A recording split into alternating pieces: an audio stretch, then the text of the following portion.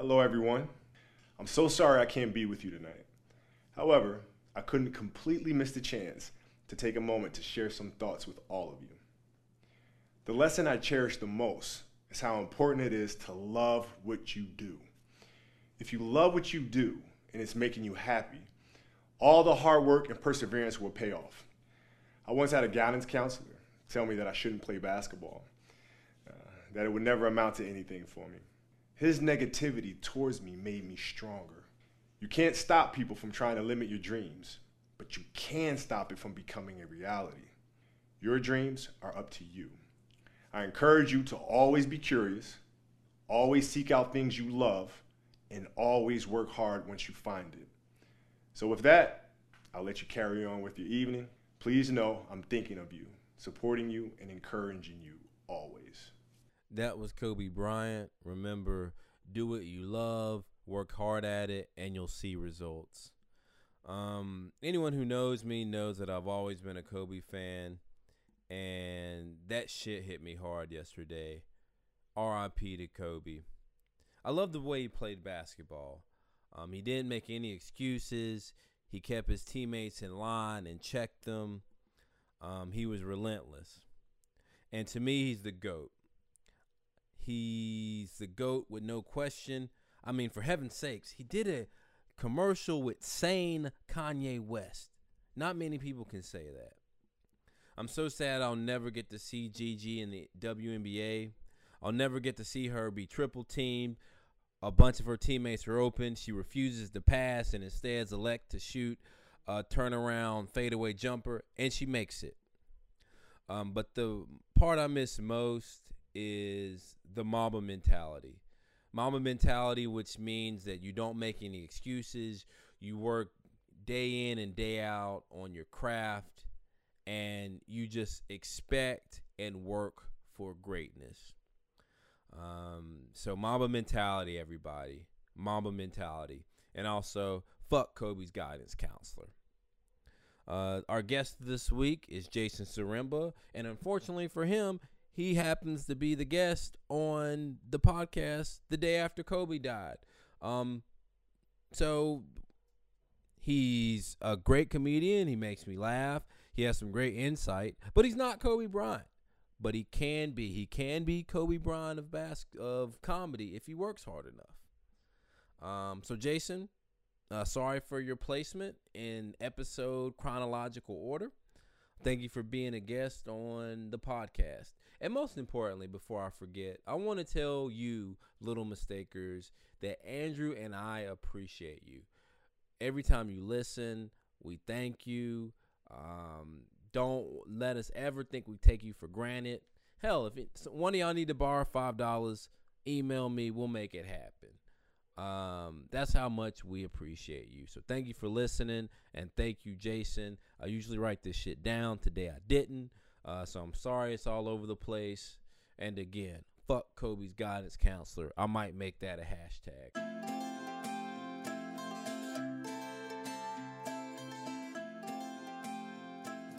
Welcome to the Humor in Mistakes podcast. I'm here with Jason Zaremba. What up? What's up, man? I'm here with Andrew Drew Gleason. That's me. What's up, man? Both of you. Not much. I'm just appreciating Andrew's new nickname. I think that's pretty cool. Yeah, I like it. What's your nickname? Don't have one. Don't have one. J-Train. J-Train? J-Train. I got called that once, and I enjoyed it. That's fine. Your last name is unique, so I think we should go off that. Like Zaremba, Mamba, Zumba. I don't know. No, yeah, well, all the things you just said are names I've accidentally been called. Okay. Like, I've seriously gotten, like, Zarumba, Zarimba, Zabumbala, Zarumbi. Like, it's insane how people don't know how to pronounce it. You should say you're from part of Africa or something. Like, you're the... I forgot what grade this was. I think it was like 6th or 7th grade, and like it was like the first day of school, and the teacher's like calling roll, and she's like just going on like, all right, like Alexis Adams, yada yada, and then like I'm at the end of the list. She goes, Jason Zaremba, and I'm like, here, and she's just like, Just like, no, you're not white. I was like, I thought I was. That's weird. So tell me about yourself, because apparently, like, either one of you reached out to the other one and said, like, I know you've made mistakes before. You look like a mistake maker. I am a mistake maker. I think we're all I think anyone that does stand up, like, it didn't go well. At some point, you fucked up to get you to the path to stand up. Yeah. Like, I was thinking about that, like, recently. It was like, how far back did the journey to a stand-up be? Like, oh, was it when I dropped out of college? Was when I sucked in high school? Was it all the way back? And yeah, you'd have to go very far back to get to where I have to. Like, if I had a time machine and it's like, I'm gonna go fix all my mistakes, I'd be gone for like 80 fucking years. Would you still do stand up? Like, or would you, if you had a time machine, would you tell your old self to do stand up? Definitely. Okay. Yeah. Or I don't know, because like I was a musician for like years and years before I did stand up. And like part of me thinks like I should go, like I would have gone back and told myself earlier to do stand up so I'd be better at it now. But then also I wouldn't have gone down the same path. You know? Like if you go back and erase all your past mistakes, you just like erase yourself. True. You know what I mean? What would you tell your past self?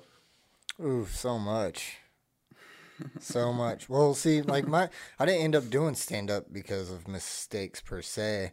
I can trace back to like first grade talent show. Even then, I signed up and I got on stage and I did the Cucumber song from Space Ghost Coast to Coast. And I was like, you know what these people will appreciate?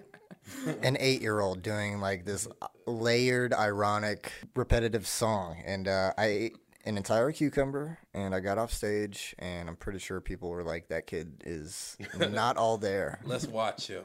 Let's watch him. What do like the teachers think about that? Were they kind of like, oh, we get it? Yes, because I was hell. Yeah. I pantsed a teacher, threw spaghetti on a teacher. You pantsed a teacher? Yes. Awesome. Yeah. That's awesome. I don't know when I would go back in time too. I think it would be first year of high school when I was starting to listen to other people's opinions, because before I had not given a fuck. I would just be like, continue being you from middle school and don't give a fuck about people's opinions. Wow. I would never tell myself to keep being me from middle school. Like, me from, like, middle school to, like, 2 years after college is, like, no, erase that portion of yourself. You don't want to be. Get that shit the fuck out of here. Yeah. Yeah, I was a pretty terrible person until I was like 24. Same. You ever wish you could just go back in time and kick your own ass? Yes. I think about that so often. I was that 19-year-old who carved anarchy signs into his desk but still supported Obama. Yeah. I think we all needed ass whoopings. It's just no one ever did it. And that's the problem with society. Someone should have whooped my ass. We need more bullying. Yeah, we need more bullying. Oh, yeah. And for me, high school is when I started wearing long T-shirts. Like, I wanted to be a gangster. So, like, all my T-shirts were, like, 3XLs, like, huge. And I thought that made me a thug at the time. Yeah. I would erase that part. Yeah. Well, when I was a little kid, I wore FUBU.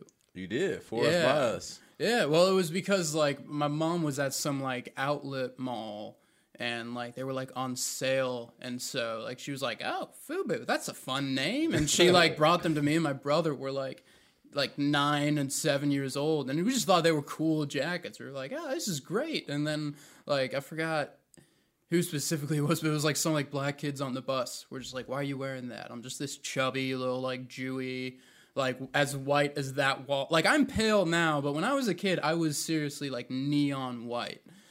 And just wearing a FUBU jacket, not knowing it was wrong.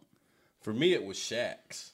I had Shaq's. I had Shaq's, too. And so I was in, like, Payless, because Shaq made affordable shoes. Mm-hmm. So I was in Payless, and I was like, holy shit, I can afford Shaq's? And I was like, I'm going to be the most popular kid. And so I got some Shaq's, and I got roasted. Damn. Because everyone knew Shaq's were cheap, and I did not. Shaq. And the knockoff Chucks that they didn't have the star on them.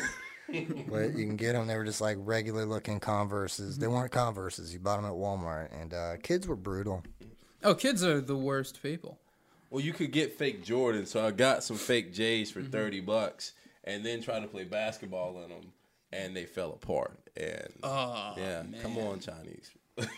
Was that like you? It was like they broke apart like in one jump. Or No, was it a gradual? My feet were hurting, and they slowly started coming unwound after a week. They were just pretty much done. Now, I mean, you look at Zion. He blew out his shoe in one game. Yeah, shoe technology isn't really advancing. You got to step that up. Yeah. So tell us about yourself. Like, where did you grow up? Like, who are you? Yeah, I was born in New Jersey, Okay. and then moved down here when I was like really little. And so then, mainly grew up in Raleigh, Jewish, surprise. So like, What high school did you go to? I went to Millbrook. Okay. Yeah. Cool. Our bus stop was at Millbrook. Yeah. I did not enjoy that place. I lived across the street from Millbrook. Really? But Yeah. you didn't go there? No, Millbrook High. Yeah. Over by Six Forks or wherever it is. Mm-hmm. That was when I was at not Dillard, Poe Elementary off of Pool Road. Okay. But I used to hang out there. Okay. So when did you first, you said you were a musician at first, right? Mm-hmm. Tell us about that. Well, I've always been like like everyone loves music and shit. And then like I think like School of Rock came out in like 2003, and like immediately after seeing that, I was like, I want to be in a band and like be a Jack musician Black and did everything. that? Yeah, I was just like, man, I want to be Jack Black. And so like I went through like these phases as kids where like whoever my hero was, I would become them. Like when I was a little kid, I'd be like Robin Williams, and I'd do coke and shit. And then like when I was in like, man, I think I was in 3rd grade when I first saw Ace Ventura. And so I was just Jim Carrey for like 5 years of my life. They had to watch you at the zoo, make sure you try not to like Yeah. blow up Well, I animals' wore asses. the fucking Hawaiian shirts. I tried to get my hair all weird, and like I was just obsessed with Jim Carrey for like those years. And what was the original question? It was talking your interest in music. Oh, music, yeah. And so, when like School of Rock came out, I was in like the attic with like my dad for some reason, looking like we were, I don't know, doing something in the attic, and I saw he had an old bass guitar, and like I didn't know what it was. I was like, why does that guitar only have 4 strings? And so he showed me it, and I started playing it, and then like I like just kept playing and playing, and I taught myself how to, because I didn't really have many friends in middle school, so I pretty much just spent like every moment of my life in my room playing bass, trying to learn how to play like AC/DC and like Guns N' Roses and all that kind of every song on the School of Rock soundtrack essentially. And then when I was in high school, I ran into like this dude I went to preschool with, and he like started a band, and so I started playing with them, and like went through like a billion lineup changes and name changes and everything, but we were just like, we were like playing music throughout that. And that was like my goal in life. I wanted to be a musician more than anything.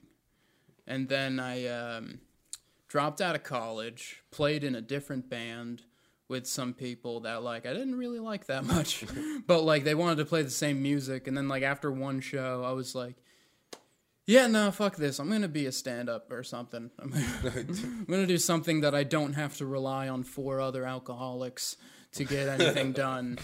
You only rely on one. Yeah, only one. I'm not even an alcoholic. Congratulations. That's what surprises people, because I always have a PBR on stage, because like my mouth gets dry very easily. And so then people, and I'm like screaming on stage a lot, so people think I'm like a drunk, when that was only like for like 3 or 4 years. Okay. How'd you get past that? I just stopped. Word. I used to like get drunk like all the time for a couple of years, but then like I just kind of it gets to a point wwhere like you don't even enjoy it anymore. Agreed. Yeah. Yeah, well, Well, all right. Comment? I still enjoy it. I'm not allowed to, but yeah. Not allowed to. Like, you got some legal trouble or something, or you're just... Oh no, I'm just an alcoholic. Oh, okay. So if I engage, then I'll typically engage way too much. Oh, shit. Yeah. I was never the PBR guy. I was like full bottle of whiskey guy, Okay. which everything is improving now that I've stopped. So Yeah, that's good. maybe that's the secret to comedy. Secret sauce. Yeah. So when you were giving up music, was that tough? I mean, it was a transition. I think like because like I've also always been a fan of stand up since I was like a little kid, and so I started writing comedy when I was in high school, and never really did anything with it except for like I'd write things and like make my friends laugh, and then eventually I was like, yeah, maybe I can like do both, you know, like I'll be a stand up that also plays music, and then like eventually I was like, no, I'm just gonna do straight up stand up, and then literally like the next week after my last show with that band, like I just went to Good Nights and did the open mic. Okay. How'd it go? Wasn't that bad, actually. Yeah. I feel like people are either like, it's very rare that I talk to a comedian who's been doing it for a while where their like first open mic didn't at least go, okay. Yeah, I mean, well, I went up and I know I didn't do horrible. Yeah. I remember getting some laughs, and then after like I got off stage, Chuck Royalston came up to me and said like, "Wow, that was good. Is that really like your first time doing stand up?" And I said, "Yeah, I figured, you know, I'd come up and I'd try it, and if it didn't go well, I'd go home and kill myself." And like he gave me that like, "Oh, you're probably serious." Let me encourage him. Yeah, but then yeah, the rest is like I just kept going up doing stand up. It's the best. It's the best to get a laugh from like a whole group of people you don't know is like an orgasm. It's amazing. Agreed. It's like a step below an orgasm. Like orgasm is 10. People laughing at my jokes, 9.9. Look, we all have our priorities, McNeil. What if you could do both, though? At the same time? Yeah. If I could have a girl laughing and coming at the same time? Yeah. Well, usually you don't want a girl laughing during sex, because... I'll throw in a punchline every now and then. So you've been doing stand-up, 6 years now? Yeah. How was the journey? Whew.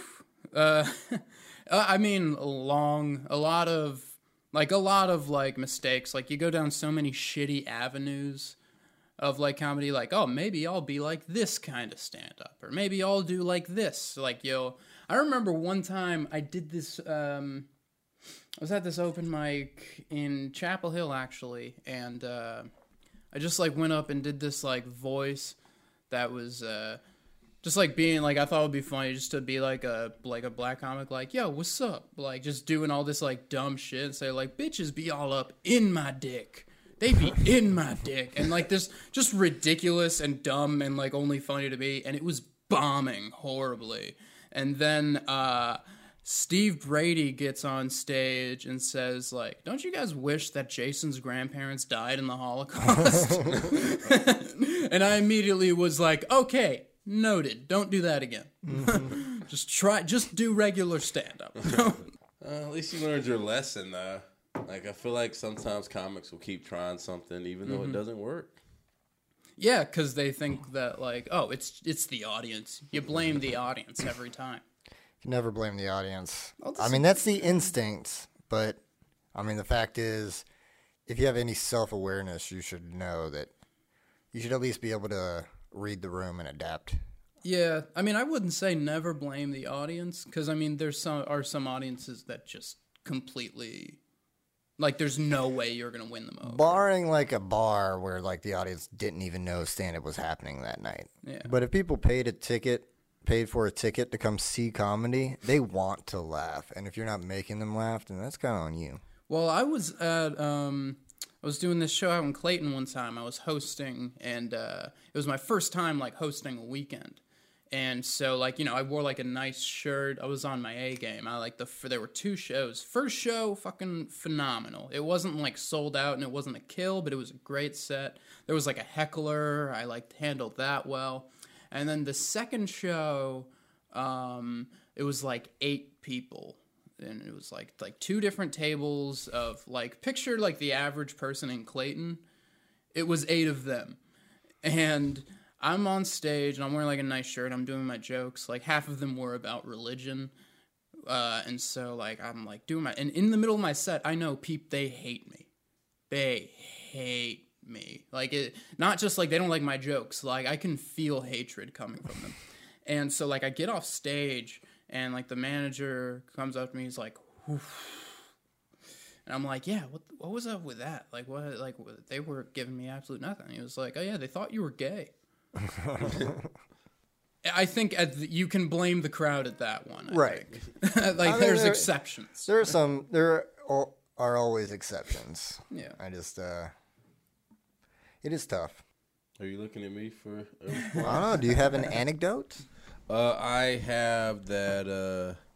I think that you can be in front of the wrong crowd for your jokes. Mm-hmm. And at the time, there's nothing you can do because you have this particular joke set that is not going to resonate with this crowd. You know what I have been doing for the last month? What's up? Approaching every show with 2 different sets.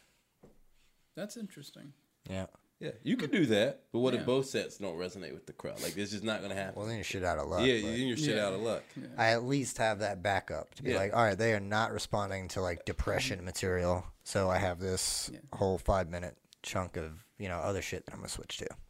And also, the best way to grow as a person, even outside of stand-up, is just to blame yourself. I think because then you can, like, find some way to fix it or, control it. It's accountability. Yeah. What is it? Ultimate accountability or supreme ownership? That Jocko stuff, extreme ownership. Extreme ownership, yeah, where you take blame for everything. Yeah. So I take blame for everything. I am. It's my fault. I can't say anything that's wrong right now, but whatever's wrong, I'm taking responsibility for. Mm-hmm. We are hitting the new year. Are you a big New Year guy? Not really. Yeah. Not really. I mean, like, I kind of have, like, resolutions for myself at least once a year, but it's never around New Year, really. Except, like, first time I quit smoking cigarettes was, like, around New Year, but it wasn't on purpose. I didn't know that. I just gave you a cigarette earlier. Yeah, well, you fucked me up. Damn it. I mean, I'm not, like, I kind of quit cigarettes in that, like, I'm not buying and I'm not regular. Like, in the past month, I maybe smoked 3. Yeah. So I feel like I'm good, Like, if I'm not regularly doing it, I'm just, like, occasionally I'll have one. Because I feel like a lot of the problem people run into with, like, quitting cigarettes is they'll be like, all right, today, from this day forward, 0. And then they set such a hard rule that it's hard to keep with it if you still have that urge in you. Yeah. You know? So then you go back to doing it regularly, as opposed to, like, cutting down over time. I'm trying. I got the patches in the car. Yeah. I'm about to make that switch. My issue before is, like, every time I stop cigarettes, I just end up switching to Dutches and Backwoods, which have way more nicotine in them. Yeah. And they take longer to smoke, but I'm actually upping my dosage, which is just the opposite of what I want to do. What happened to what were we? Declare it December. Declare it December. I was supposed to quit this month. Oh shit. Yeah. That was I failed. That's okay. Yeah, there's nothing wrong with family. How many more days are left in December? What, 3, 4? Can you declare 3 days? Shit. Well, yeah, I guess I can start the patch tomorrow. How many times have you, like, tried to quit? Because no I don't one's think I've ever, ever like, really tried. Okay. Because, like, as far as I know, no one's ever, like, tried to quit, and their first time it was successful, and they never touched a cigarette again. Like, it takes a couple tries to... Because withdrawals are a fucking bitch. Yeah, the longest, I think, was probably, like, 10 hours. But, you know what? I'll switch. I'm going to start on the patch tomorrow. A friend of mine gave me the patches. Oh, word. So I got a whole box of them. The phase 1, they're, like, the strongest possible. Because I smoke pack to a pack and a half a day. So I figure that's decent. So like slap that on, and we're gonna do it. Declare it December. By the time this comes out, I'll place your bet. You're just smoking a cigarette in the middle of the outro. It didn't work out. That's the beauty of the podcast format. Is just like, well, yeah, I'm totally clean. Haven't smoked in. Let's talk about some of the mistakes you've made. Oh boy. I mean, like I said before, in that, like, I think things like going to college, I think, was kind of a mistake for me in a way. And that going into it, I knew I didn't want to go to college. But, like, in high school, I was so goddamn miserable that, like, every adult in my life was like, oh, you're going to love college. Oh, yeah, high school sucks. But when you're, like, you know, doing harder classes and you're forced to live with these fucks, it's going to be a lot better. You're going to enjoy it so much more. But, like, I knew I didn't want to. And so then, like, I went, and I had some fun. Like, I made some good friends while I was out there. But still, like, if I were to, like, back then I would have, thinking about it, I should have, like, not gone to college. But then again, like, now, like I said earlier, like, if I didn't go to college, then I wouldn't be who I am today. Okay. You know? Just saving a whole bunch of money on tuition. Well, my parents paid for it, which is kind of how I'm a dick, was like, because it was just like, oh, we got, like, all this money saved up for you to go to college. And I was like, nah. I'll do a semester and then, you know, drop out. Is that how long you made it? I made it like a week. Like I was there for a semester, but like I think it was like the third day of classes, I was like, yeah, no, fuck this. The second my, like, I think it was like my English professor said, all right, if you look at your syllabus, I was like, I'm not doing any of this. This sucks. I can be done. To write 20 pages tomorrow, fuck you. Well, I mean, that's kind of a nice thing of you to not, you know, not postpone it, drawing it out. And, like, you saved them some money by dropping out immediately. Yeah, I guess. I mean, they got to spend all of it on my sister, so, you know, good for her. What school? I went to UNCG. Okay, hey. Yeah. How was the conversation with your parents saying it's not for you? It went over great, actually. No. It was, well, like, because my entire, I don't know if you guys, but, like, the entire childhood is, like, you're going to college. You're getting good grades so you can go to college. You need to go to a good college. You need to go to college. And then, like, I mean, like, at the time, like, I wanted to be a musician. I didn't really, even as, like, a backup plan, I couldn't really think of anything I'd want to do that would require a college degree. Like, there was part of me that wanted to be, like, a history teacher or something. But, like, I didn't really feel it enough. Like, I didn't want to be a history teacher enough to go to, like, 4 to 5 or however many years of school to do that and then get paid, like, $3 a year. And, But what is it like realizing you're about to disappoint someone? Like, how do you brace for that? Oh, boy. Realizing you're about to disappoint someone. I mean, well, when you're like a teenager, you're not really thinking about consequences or anything. So, like, I was just kind of, at the time, just like, yeah, I'm going to be like a musician or something. Like, there's no need to argue. Parents just don't understand, which I just thought of, by the way. And, but, like, yeah, but disappointing your parents is something that, like, I hate to do. Because, like, they gave you life. They gave you everything, like, that they could, hopefully.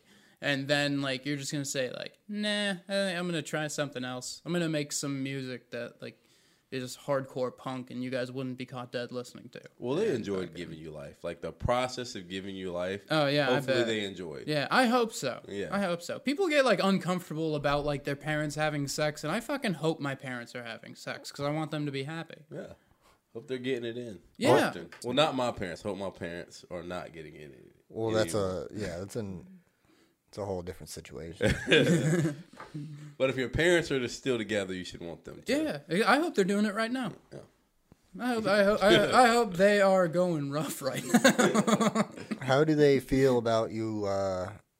Obviously, it's been, I don't know how old you are, but... I'm 25, so yeah, that was like 7 years ago. Yeah, and I take it they've come around. They haven't disowned you, stopped talking to you? No, because I think, like, ultimately they just want me to be happy. And so once I started stand-up, like, I could tell they were kind of not super into it, but then I think the first time they saw me perform, they were like, oh, yeah, we're totally supportive of you doing this. And so now that they come around, how does that feel?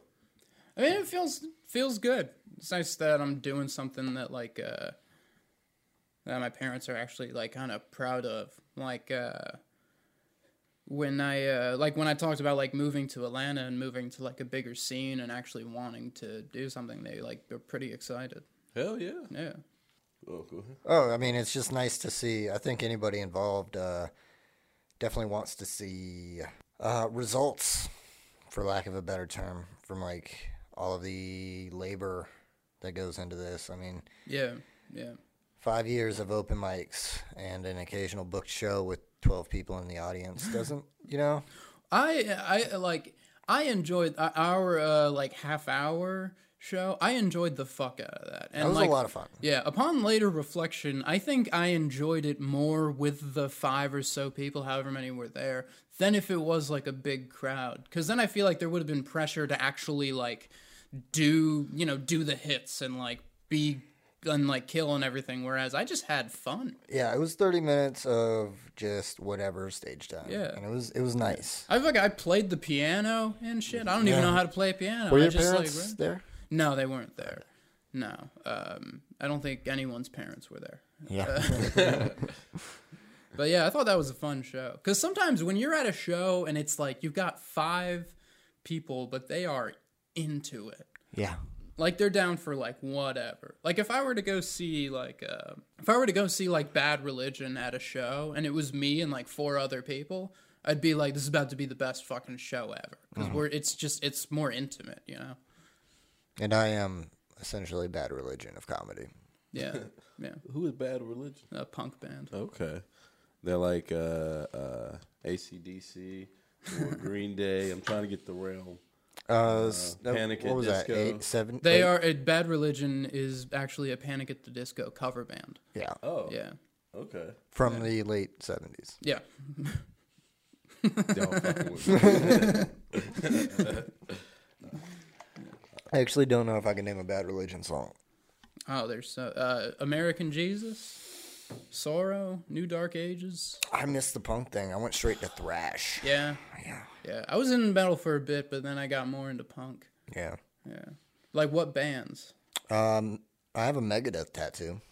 Oh shit. And so Megadeth was the big one. And after that, I got into more progressive stuff. Mm-hmm. And yeah, it's always been Primus? like... No. Shit. Heavier. Okay. Then Lamb of God, stuff like that. So. All right. And now I'm at a comfortable Mega Man alternative rock cover band. So I pulled way back. Okay. Yeah, I like video game music now. Yeah. Are we trying to throw our rock stats around? I saw you on Spotify listening to some rock. Oh, you did? What was I listening to? I've never heard of them. Okay. Wait, you can see what just what people are listening to on Spotify? Yeah, you can follow each other and like it'll show a little picture of like everyone you follow and what they're listening to. Well, that feels kind of invasive to me. Yeah. I think. Because you can also follow each other's playlists.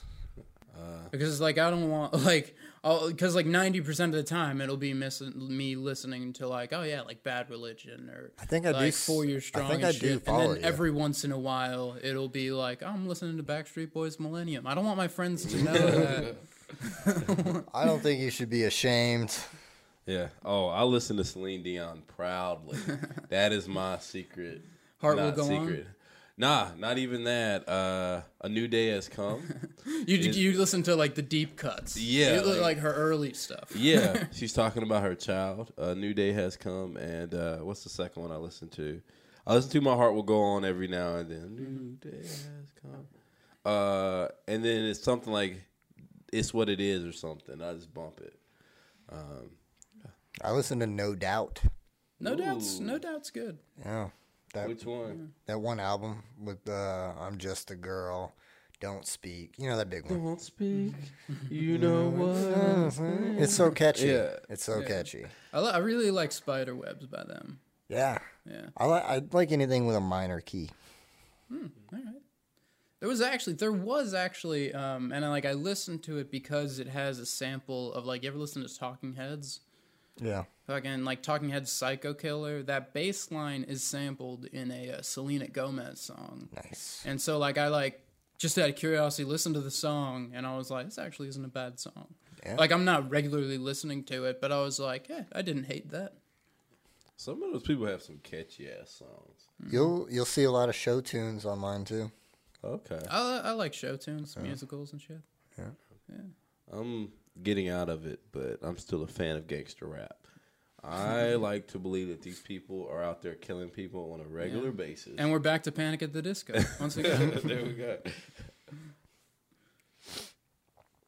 So let's talk about some of the other mistakes you've made along the way. Not just having to do with comedy, but just in general.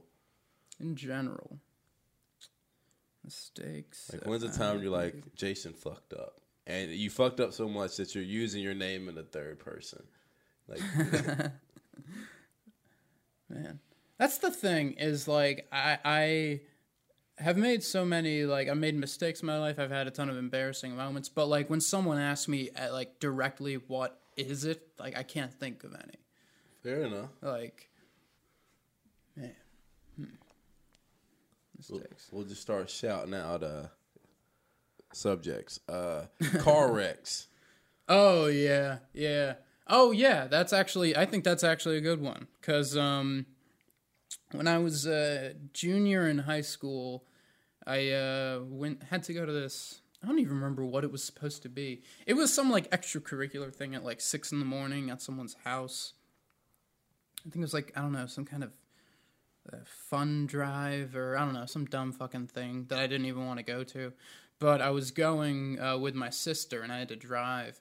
And so I drove with my sister, and like we were at a intersection that like I had a stop sign, and it was like 6 a.m. I stopped at the stop sign. I roll forward, and then we get T-boned, and like I get a ticket for it, even though I wasn't at fault really. Like the person, it was like 6 a.m. They didn't have their lights on. They hit me. Like I was 16. That's the only real reason that I was blamed for anything.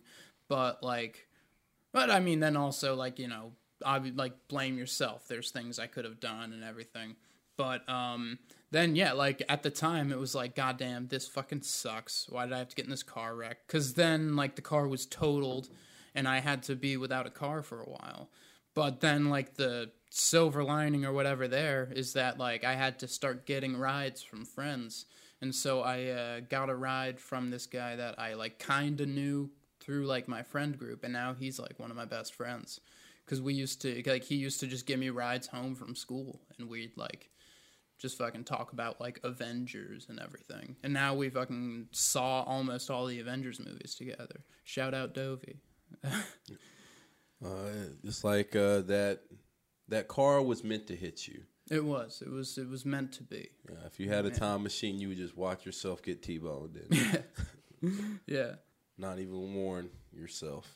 Not even warn myself. I'd just watch. Are you a safer driver now? Yeah, I'm definitely a safer driver. But have you ever heard of fucking Darren Brown? No. Oh, dude, fucking he's a psychological illusionist, which is like, when you say like, it's like kind of a magician. Yeah, I don't know what that means. But it all has to do with like the human mind and like the power of suggestion and shit. And he like had this show called Trick or Treat. Like he did this thing on Netflix recently where he like got a guy, or it's about trying to get a guy who's like a Trump supporting like immigrant hater to get him to take a bullet for an illegal immigrant. I saw that. Yeah, that dude, after watching that, I saw like everything he's ever did, and he's done like hours of fucking shit. He did one with this woman where she like texted while she drove or something, and he like staged an out of body experience for her where like he kind of like, she was driving, and then he like, you know, did that fucking like hypnosis thing where you make them like go to sleep, and then like, you know, got the car to stop, and then like he like got someone that looked like her to be like in the car and like make it look like there's a crash, and like have her just standing on the side of the road unable to do anything, and like fucking He's fucking with people's minds, man. dude, he is a genius. I would be so mad. Wait, who is this guy? Darren Brown, Derren Brown. He's got like 3 things on Netflix. One is about like getting the dude to take a bullet from an illegal immigrant. One of them is about like getting like a person to kill someone else. Just getting like a random person to like get them into a situation where they're, and it's mind blowing. It's all about like the stories we tell ourselves, the power of suggestion. He does shit where like he gets a guy to eat glass and not feel it. It is a infinitely funded autistic prank show. Essentially. The power of suggestion is crazy though. Like, didn't they've done psychological studies where they were like told someone that they were shocking someone and everyone was doing it, and people kept doing it past lethal because everyone wanted to fit in. Yeah. Well, like that, whenever I hear about that, the problem I have with that study is like it is kind of like, like it's shocking that people actually were like, no pun intended, actually were willing to like give the ultimate shock and everything. But like, I don't think that's blanket like authority because it's a scientist that they're taking the order from. So like, I feel like that's not just authority. That's like, oh, if a scientist is doing it, this must be for a good cause. If it was like a cop telling people to do that shit, well, actually no, because then you'd be afraid of getting. See, I don't know. I think I don't know. They picked. I think the issue with those are they get the type of people who would sign up for studies. It's like I feel like you go to any, especially younger people too. I mean, I would like to see an 18-year-old put in that room. Like, no, fuck you. That would be a 10 times better study Right. if they just took like the detention at a local high school and were like, hey, press this button. You press the button. Yeah. What the fuck? Don't nobody tell me to push buttons. I'm not going to press that button. Dude, I'll push your button. selfish. Do you guys have that in you though, to where like it's like that thing? I think I saw a meme or something of it, but it was like you're sitting there and it's like, all right, I'm gonna go up, I'm gonna go do the dishes. The dishes need to be done. I'm gonna go do it. And then the next thing is like, hey, honey, can you do the dishes? I was like, well, now I'm not. Now I'm not gonna. You know. That's how I am. Like, if you tell me to do something I was about to do, it will irritate. Then you're not gonna do it. It will irritate the fuck out of me. Because I'm not in control anymore. Yeah. I'll probably still do it, but I'll get irritated. Old me wouldn't have done it. But I'll get irritated. Well, I'd assume that is some type of confrontational, like, authority-driven issue. I think it's more about ego. Yeah. Yeah, I feel like the feel like we need to have to.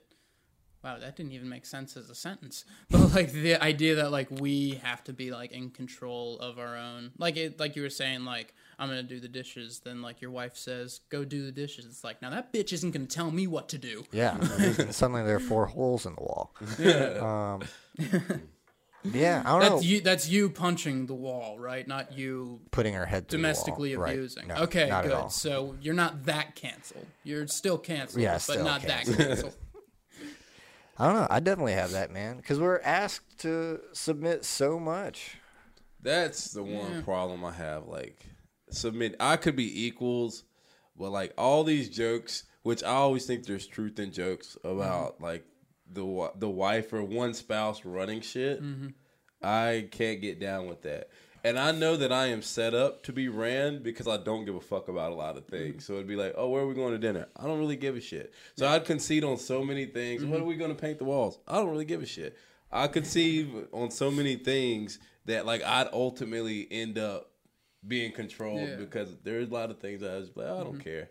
Yeah, especially the painting the walls thing. Because when like every fucking like movie or like TV show and shit where it shows like a montage of a couple like falling in love, it's like, oh, they meet and they fall in love and then they're painting the walls, but like they're not showing the argument right before they started painting.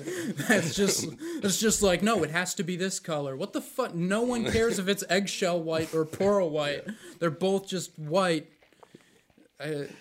No relationship is 100% equal. It's not.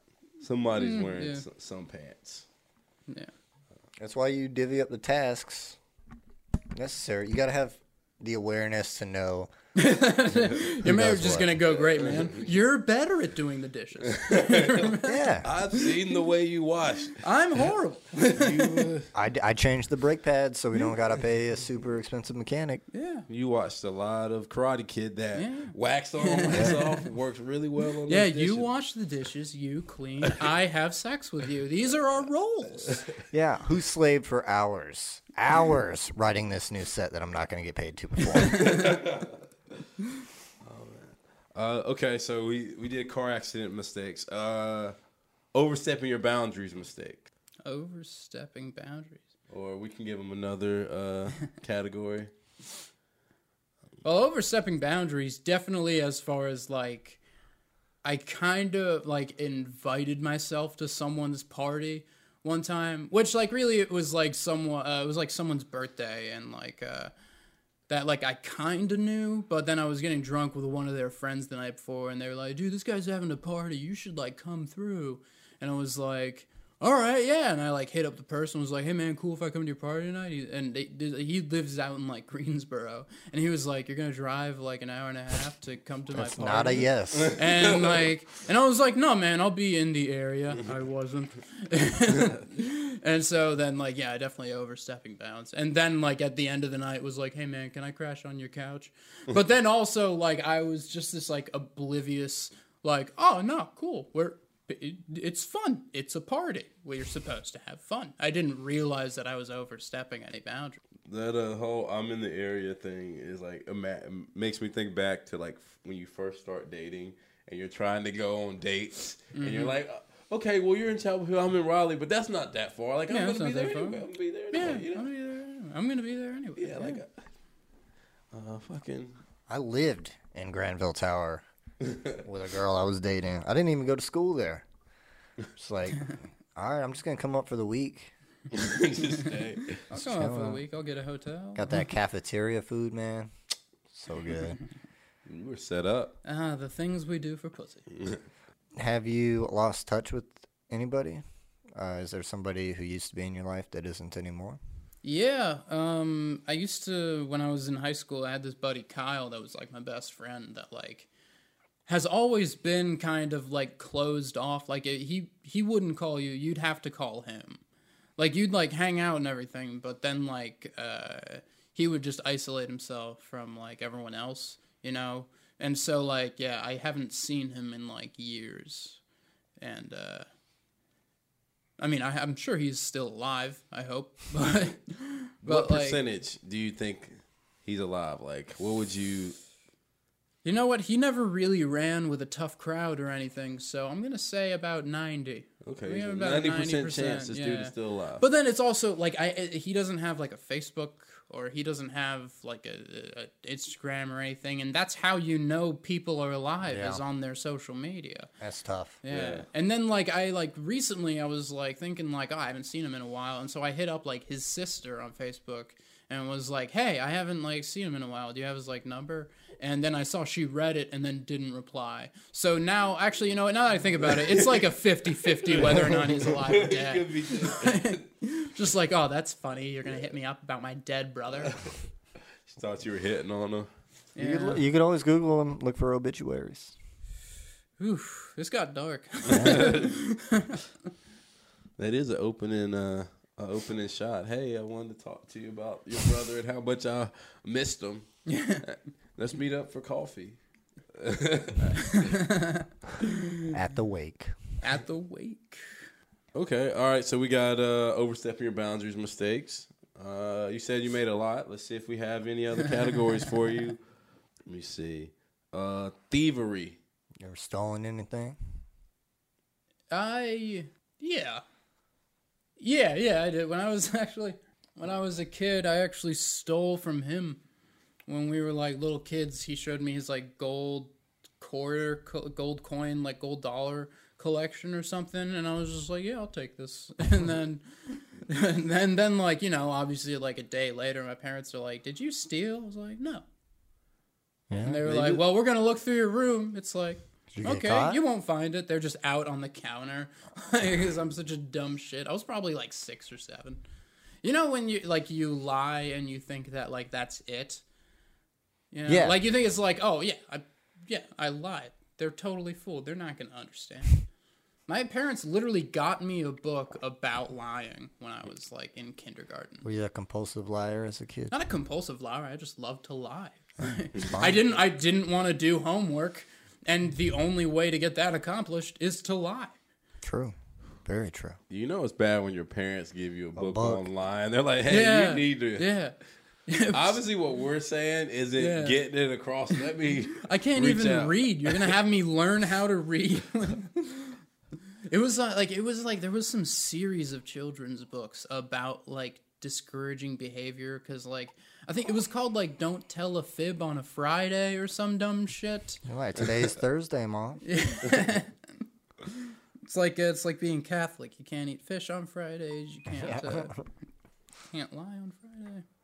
There was a brief joke about it earlier, but what about love? Love. You've been Sweet love.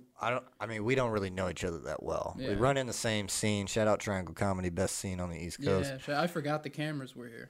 That's the point. Oh, all right. What about I believe you're single. I don't know anything about your personal life. Yeah, I mean, like, I've been seeing this girl lately, like, for the past couple of weeks, but I'm also moving. So, yeah, that has a time, an alarm, a clock, or I don't know. There's a date on when that's going to end. Expiration date. Yeah.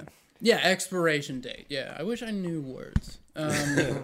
What about we're all at least 20, 28, 30, 25. Mm-hmm.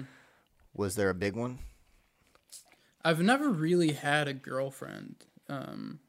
But there was, like, this one girl I was seeing for a while in, like, it was, like, 2 years ago that, like, every sign was pointing towards, hey, don't do this. Like, she was, like, she was an alcoholic. She was going through, like, a breakup at the time and, like, all this, all this other shit. But then, like, my dumb brain was like, no, it's gonna work out. She's great. You're great. You're gonna marry this woman, But well, there's a fucking like this great Robin Williams joke that's actually a scientific fact where he says God gave man a brain and a penis, but not enough blood to run both at the same time. That's just true. That's a scientific fact. It's definitely been tested before in labs. Yeah, in a lot of labs. Yeah. In labs called life. Yes. It's been tested every time a dude wakes up. He's like, "Oh shit, we need to have a talk, you and me." So you were kind of blinded by the sex appeal. I was blinded by the idea of having regular sex and like being able to say I had a girlfriend. Yeah. And then she fucked someone else, and that really ruined the rest of the year for me. Really, that's actually around when like I stopped. Well, not stopped drinking, but like when I wasn't really getting drunk every day anymore, because that just like hit me like a fucking truck. And then I was just like, all right, everything I was doing, I need to stop. Like, those were dark times. That hurt, man. When your girl fucks someone else, Yeah. it stabs deep. You assume he was better. You always assume. I didn't assume I knew. Oof. She told you, right? Yeah, because I was 20. I was 23, and it was like a 45-year-old dude. Yeah. I don't know. Now I'm cool with it. It was 45. experience. How was his lung capacity? Is the question. I don't know.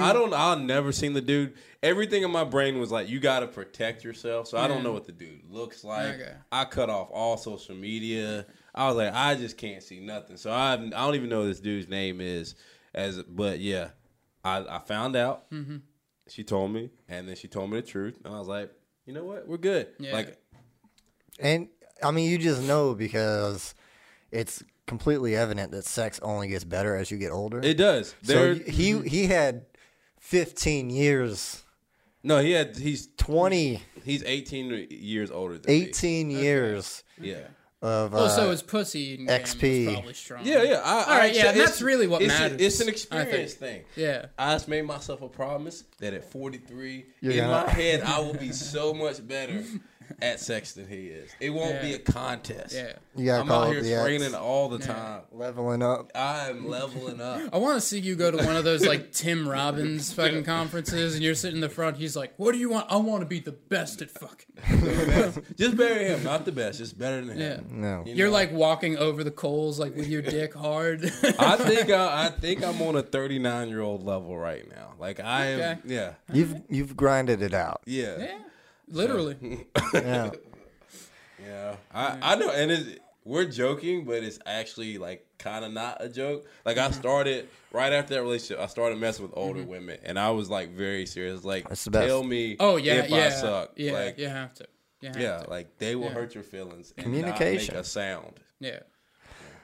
Which I'm okay with because sometimes you get the lady who's just too vocal, and you're like, "There's no way. I'm not doing that." Yeah, They just rehearsed the scene from When Harry Met Sally, and she's. Ugh.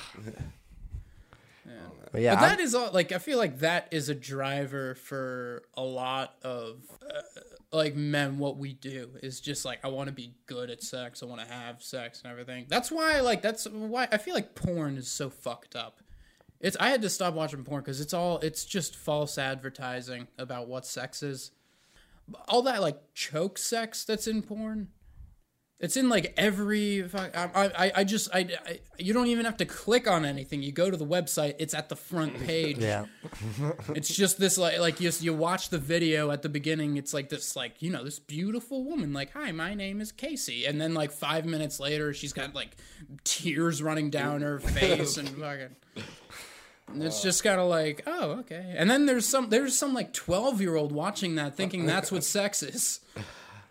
I've got to the point where I don't click anything unless I like know the people or if it's You amateur. know the people. Well, like I recognize the names. I recognize the names. Like I know the quality of what I'm going to get. I only watch porn my friends are in. Okay.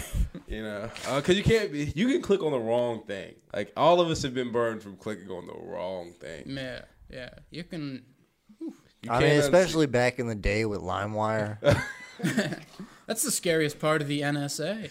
But so what would you say you learned from that though? You stopped drinking as much. Really, I learned to not have my happiness rely so much on another person, There you go. and to like enter, not like never trust a woman, but like just like don't put that much faith in one person you don't know that well, you know. Like at least like assume like the fucking Mel Brooks line, hope for the best, expect the worst. The good thing about like getting your heart destroyed is like after you survive it, you don't put up with as much bullshit because you know that you're gonna be okay. Like even if you really care about this person, What about because I feel like I overcorrected. So like I had the 7-year relationship end when I was 24, and then I swore off dating. Damn. And then it's like, wait a second, what am I protecting myself from? maybe you don't want to get hurt again. Man. But I mean, shit, the breakup was 6 years ago. Maybe you're scared to get hurt, dog. I need to get back out there is what I'm saying. Subconsciously. And I think that some of like the ghosting and shit like comes from like just wanting to be wanted. I think that's a big part of like dating is that like a big part of like the reason like cheating hurts is because it's like, oh, they wanted someone else, not me. And that's why I feel like a lot of people will like ghost because it's like, oh, well, I know they're interested in me. I'm going to end it now on my terms before they can find out who I really am and find out all those lies I've been telling. Hey, they start catching up. It is. You're not a Kennedy. I don't lie. I don't lie. But I definitely don't. Anything past like 4 or 5 hangouts, it's just like, nah, can't do this. Too real. For me, I find that what happens is like I'll never be as invested in someone as someone else is. Yeah. Like, even if I'm like head over heels in love, it's always with an asterisk. Because I'm like, if this ends, I got to be okay. So I always keep that pinky toe on the ground. And it's like, what do you want out of life right now? Mm-hmm. Yeah. That's a big thing is, you know, a relationship is going to detract from the other areas of your life. Mm-hmm. Here I am just sitting here trying to justify why I can't make a commitment to anybody. This is like, you know that book, The Game, that's like all about picking up Neil women? Strauss? You need to write a book I don't that's know what called that book is, The by the way. Anti-Game. Yeah. That's just kind of like, here's why you shouldn't. I was making myself laugh yesterday, like just walking around the house, like it's like last year at the comedy competition at Good Nights. I heard there was this dude that like had this punchline that was like, "Pussy smelled like roadkill," and I laughed. So I woke up laughing the next morning at that, and so I was just walking around talking about shit smelled like a pussy scented candle, and just the term pussy scented candle made me laugh infinitely. And I don't know why I interrupted whatever you were about to say with that dumb fucking thing. It was just me. That's great. I mean, I was just thinking. sometimes the punchlines are just poetic. That's Shakespeare. That's what that is. Weird. You go back and read like all the old Shakespeare, and like it is like it's all like in that old language of like, oh, if this, if that, with, but it's all about like sex and shit. Oh yeah. I wonder, did they have posters back in the day, or like they would paint like naked girls to get their people to their shows? Yeah, and they didn't have the FCC back then. Oh shit. Yeah, so much racism. Okay, so we have this special part of the podcast. It's a surprise. This sounds like a trap. It is. We ask our guests to give motivational speeches. Like you're at a TED Talk. Like Jason Zaremba got invited to a TED Talk. All of us are here with our phones listening. We expect to be inspired. Okay. Well, that dude Darren Brown that I told you about earlier, he wrote this book called Happy, which I think it's one of the best books I've ever read, because it's all about like the history of happiness, and he talks about something that kind of changed my outlook on life very much. It was like Stoic philosophy, which is about like there's things you can control and things you can't control. And so much of our stress from life comes from trying to control things we can't. And the things we can control are our thoughts and our actions. And I mean, like, whatever you want to say about free will, but like there's like truth there in that you can't control. We're given one reality. We can't control it, except we can control our reaction to it. Like, if you spend so much time worrying about like externals, like, oh shit, I didn't get that promotion. It's like, oh well, oh shit, well that sucks. If you got the promotion, you'd still be the same person. You'd still be the same you. Like this is all you have. So try to focus on like changing your reaction to shit. Not like don't let shit affect you, but like let it affect you in a way that, I mean, it is like positive. Like you talk about, like we were talking before about like blaming yourself. Is like, all right, this sucks. Use it as like a learning moment. I like it. That's very much in. I wasn't done. Oh yeah. I'm joking. That would be great. That would be great at a TED Talk. Is like after the end of it when people are clapping, like shut the fuck up. I wasn't done. Next slide comes. Dramatic pause. You know what this is, people? That's like CBT or I don't know if it's trademarked, but the think, feel, act cycle, meaning Feel, act. yeah. So it's like a triangle, right? And like whatever happens, whatever external thing happens, you can't control it. Yeah. What you can control are your thoughts about it. Yeah. And in turn, your thoughts are going to control your emotion because it's your brain chemicals doing everything. And then however you feel about it will control whatever you do about it. So it's like anything. I mean, you got however you think about things, however you will control however you feel about them. However you feel about them will control what you end up doing. Yeah. It's also like what was it? Happiness is reality minus expectation. Yeah. Yeah. Agreed. I think that you choose to be happy, and there are a lot of things in life that will try to deter you from that. And I think the older I get, the more I'm like, I try to get rid of the things that I can control that don't make me happy. Whether it be people, things, jobs. Like if I can control whether or not I'm exposed to the thing that makes me that pushes me towards that unhappiness. And I know I can control the unhappiness, but I feel like you can get weight off of that. Like you can make it easier. So if you hate your job, yeah, you can choose to be happy, but if you can change that, then you're changing something you can control. Also, we shouldn't strive to be like all happy all the time. Cuz like you have to struggle.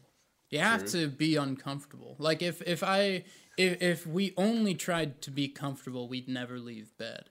Y'all see that movie by Pixar with the 4 emotions? It's got like Inside Out. Inside Out. Yeah. I haven't seen it. Amazing. Amazing movie, in my opinion. It's so great. Sadness ended up being needed. Yeah. The little girl needed sadness. Yeah. And that scene destroyed me. That scene, I saw that in the theater with my family, and like it's just tears upon tears upon tears of like just like there were kids there, so I couldn't do it, but I wanted to point at the screen and go, "Fuck you, Pixar! How dare you? This hurts." Yeah, I actually boycott Pixar Why? because it gets me too emotional. Yeah. I don't want to open myself up to that. Not after Up. I'm not going down that road again, Pixar.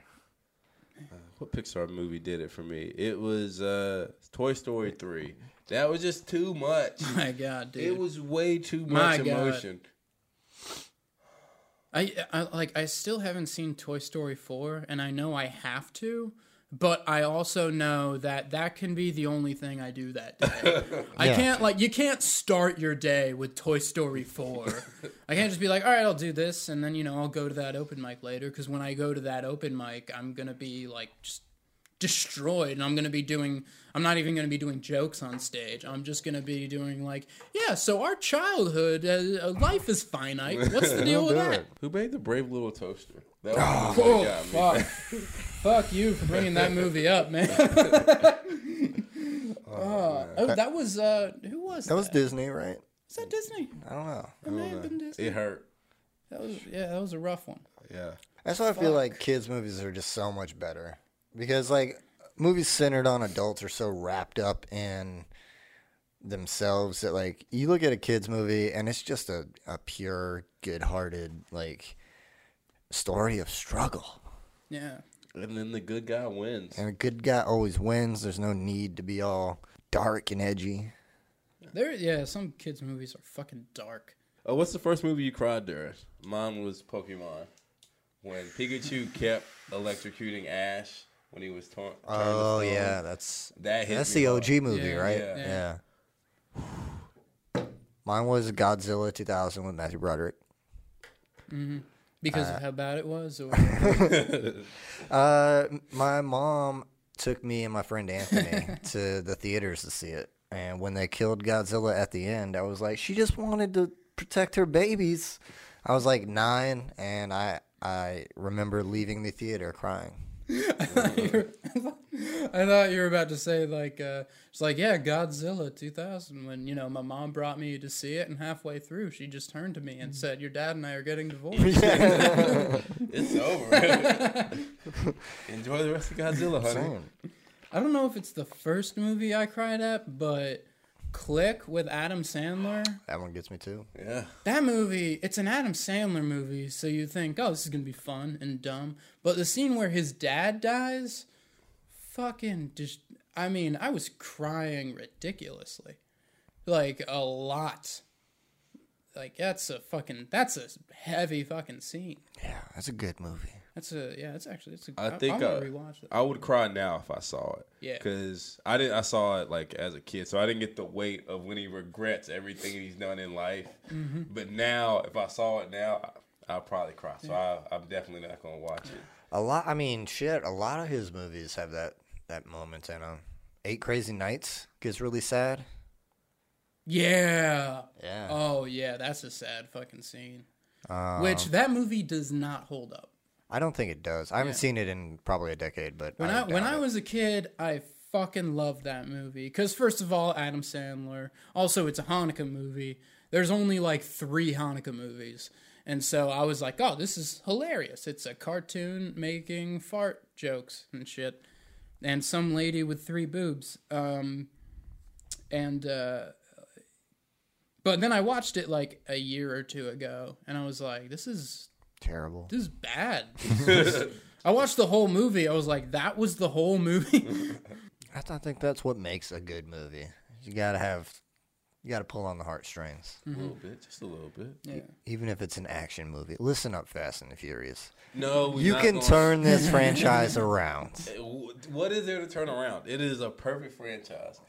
It's there. Look, for it one started strong. You had Jesse's death in the first one. You had, all right, skipping past Tokyo Drift. Don't skip past. Tokyo Drift is the best one. I'll say that right now. It was all right, but around 6 is where they just took any emotion, any acting, anything out. See, Fast and Furious is an exception. They get to do whatever they want as long as it gets crazier and crazier and crazier. They don't have to bend to the rules of reality. Hobbs and Shaw. I still haven't seen Hobbs and Shaw. We saw it together, and all I'll say is there's one point where The Rock puts a shirt on during a fight. He starts shirtless, stops to put a shirt on. That's the whole point of Fast and Furious. They want you to say, that's crazy, and be okay with it. You've seen 8, right? Fast and Furious 8? Yeah. Fate of the Furious? Furious 8? Yeah, or Fate I don't Fate know. of the... Fat and the Furious. Yeah. Fast and That would be something. very funny if like they kept doing it and it's like 10 years later and everyone's just like older and fat and it's a reunion. It's called The Fat and the Furious. Fat and ferocious. I want them to take a 10-year break, Starring and they're Rob like all Reiner. in their 50s, and someone comes like, "We need your team one more time, just one more time." Isn't Gal Gadot in those movies? She died. She died. That was in number 6. Okay. Yeah. All right. Yeah.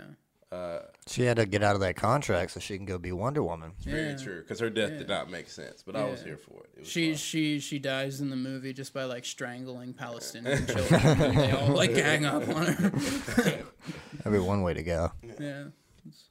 So what do you want to leave the people with? Like, Herpes.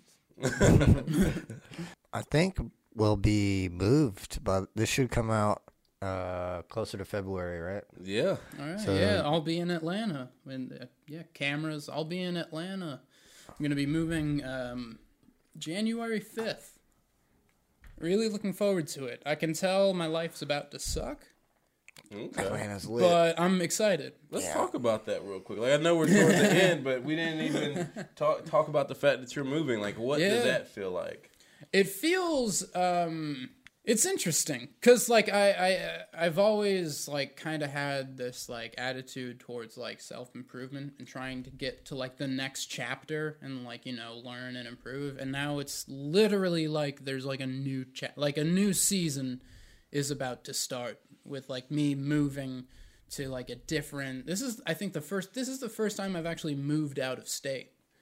And so I'm going to be down there. I'm going to be sitting in traffic for a majority of my life. But I'm going to be doing new open mics. I'm going to be meeting new people. I'm going to be trying to work on my set. That's one nice thing about, like, moving for comedy is that, like, constantly when you're doing comedy, there's this stress to, like, write new jokes and everything. The past couple weeks, I haven't felt any stress.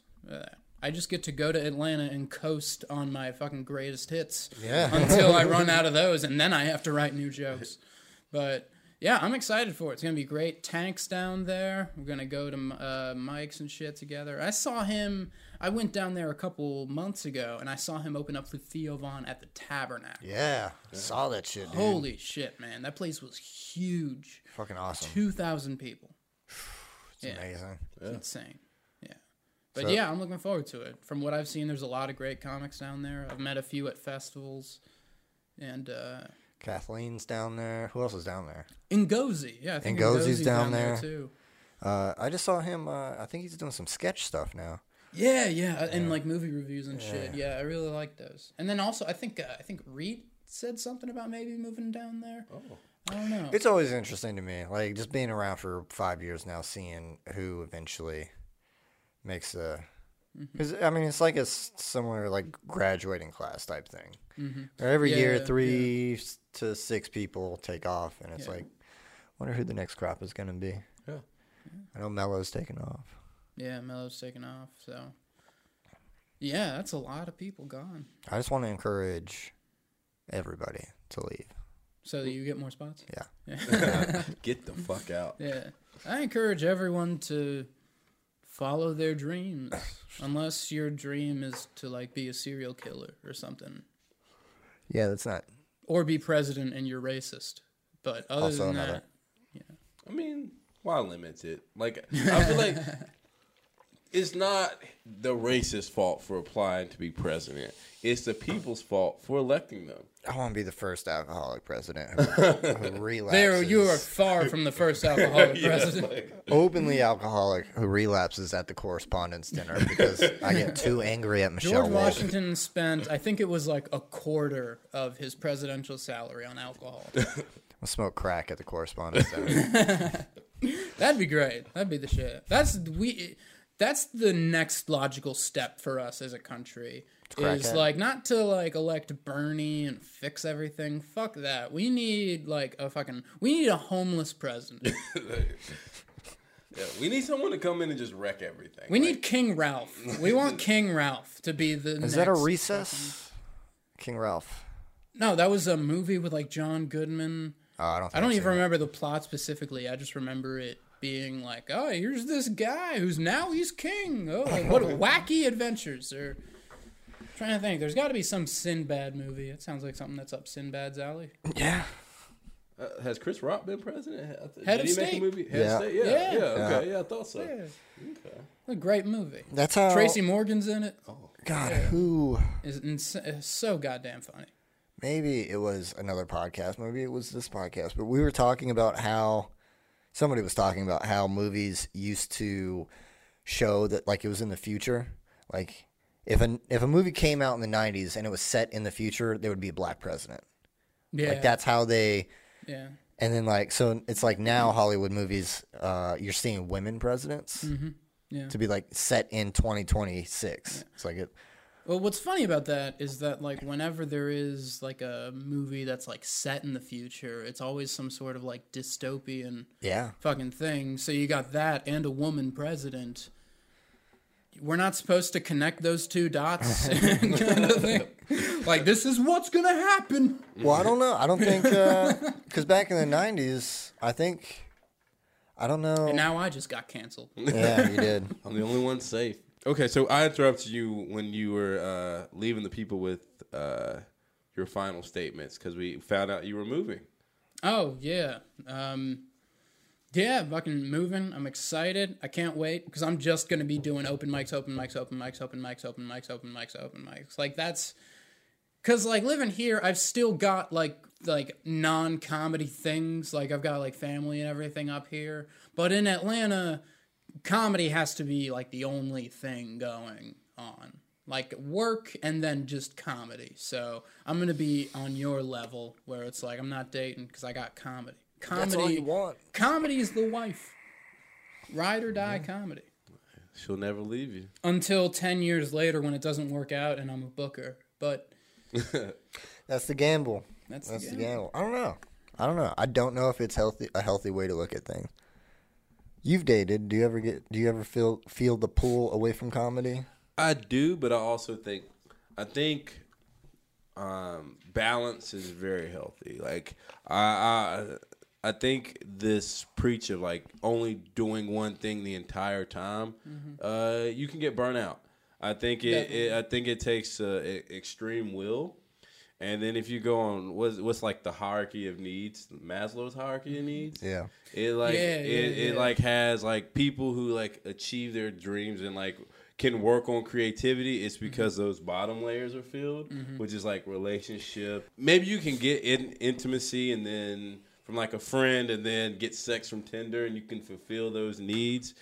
But yeah, I don't know.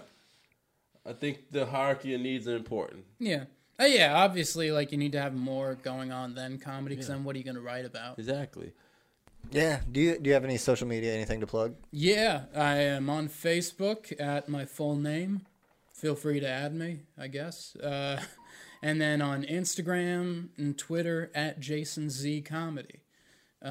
Sometimes I upload, like, I drop comic strips.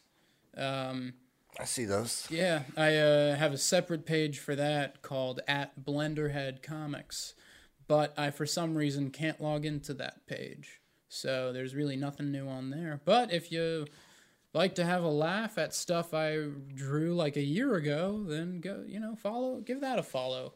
You can find me on Instagram, TikTok, Twitter at Andrew Gleason NC. You can follow Humor in Mistakes on Instagram at humor.in.mistakes. Find us on YouTube, HS2 Comedy. You can find me on I Keep It McReal on Twitter, Instagram, and TikTok. And then what else? That's it. You know what? Yeah, if anyone in Atlanta is hiring, hire Jason. Hire me. I could use a job. I have 3 years experience in medical coding, so please, I could use a job. But don't listen to the first part of this. If you fast forward to however many minutes we are into it, and then hire me. And we out. Thank you for listening to the podcast all the way through. If you've enjoyed this, please like and subscribe, or just let us know what we can do to improve your listening experience. Thank you, little mistakers.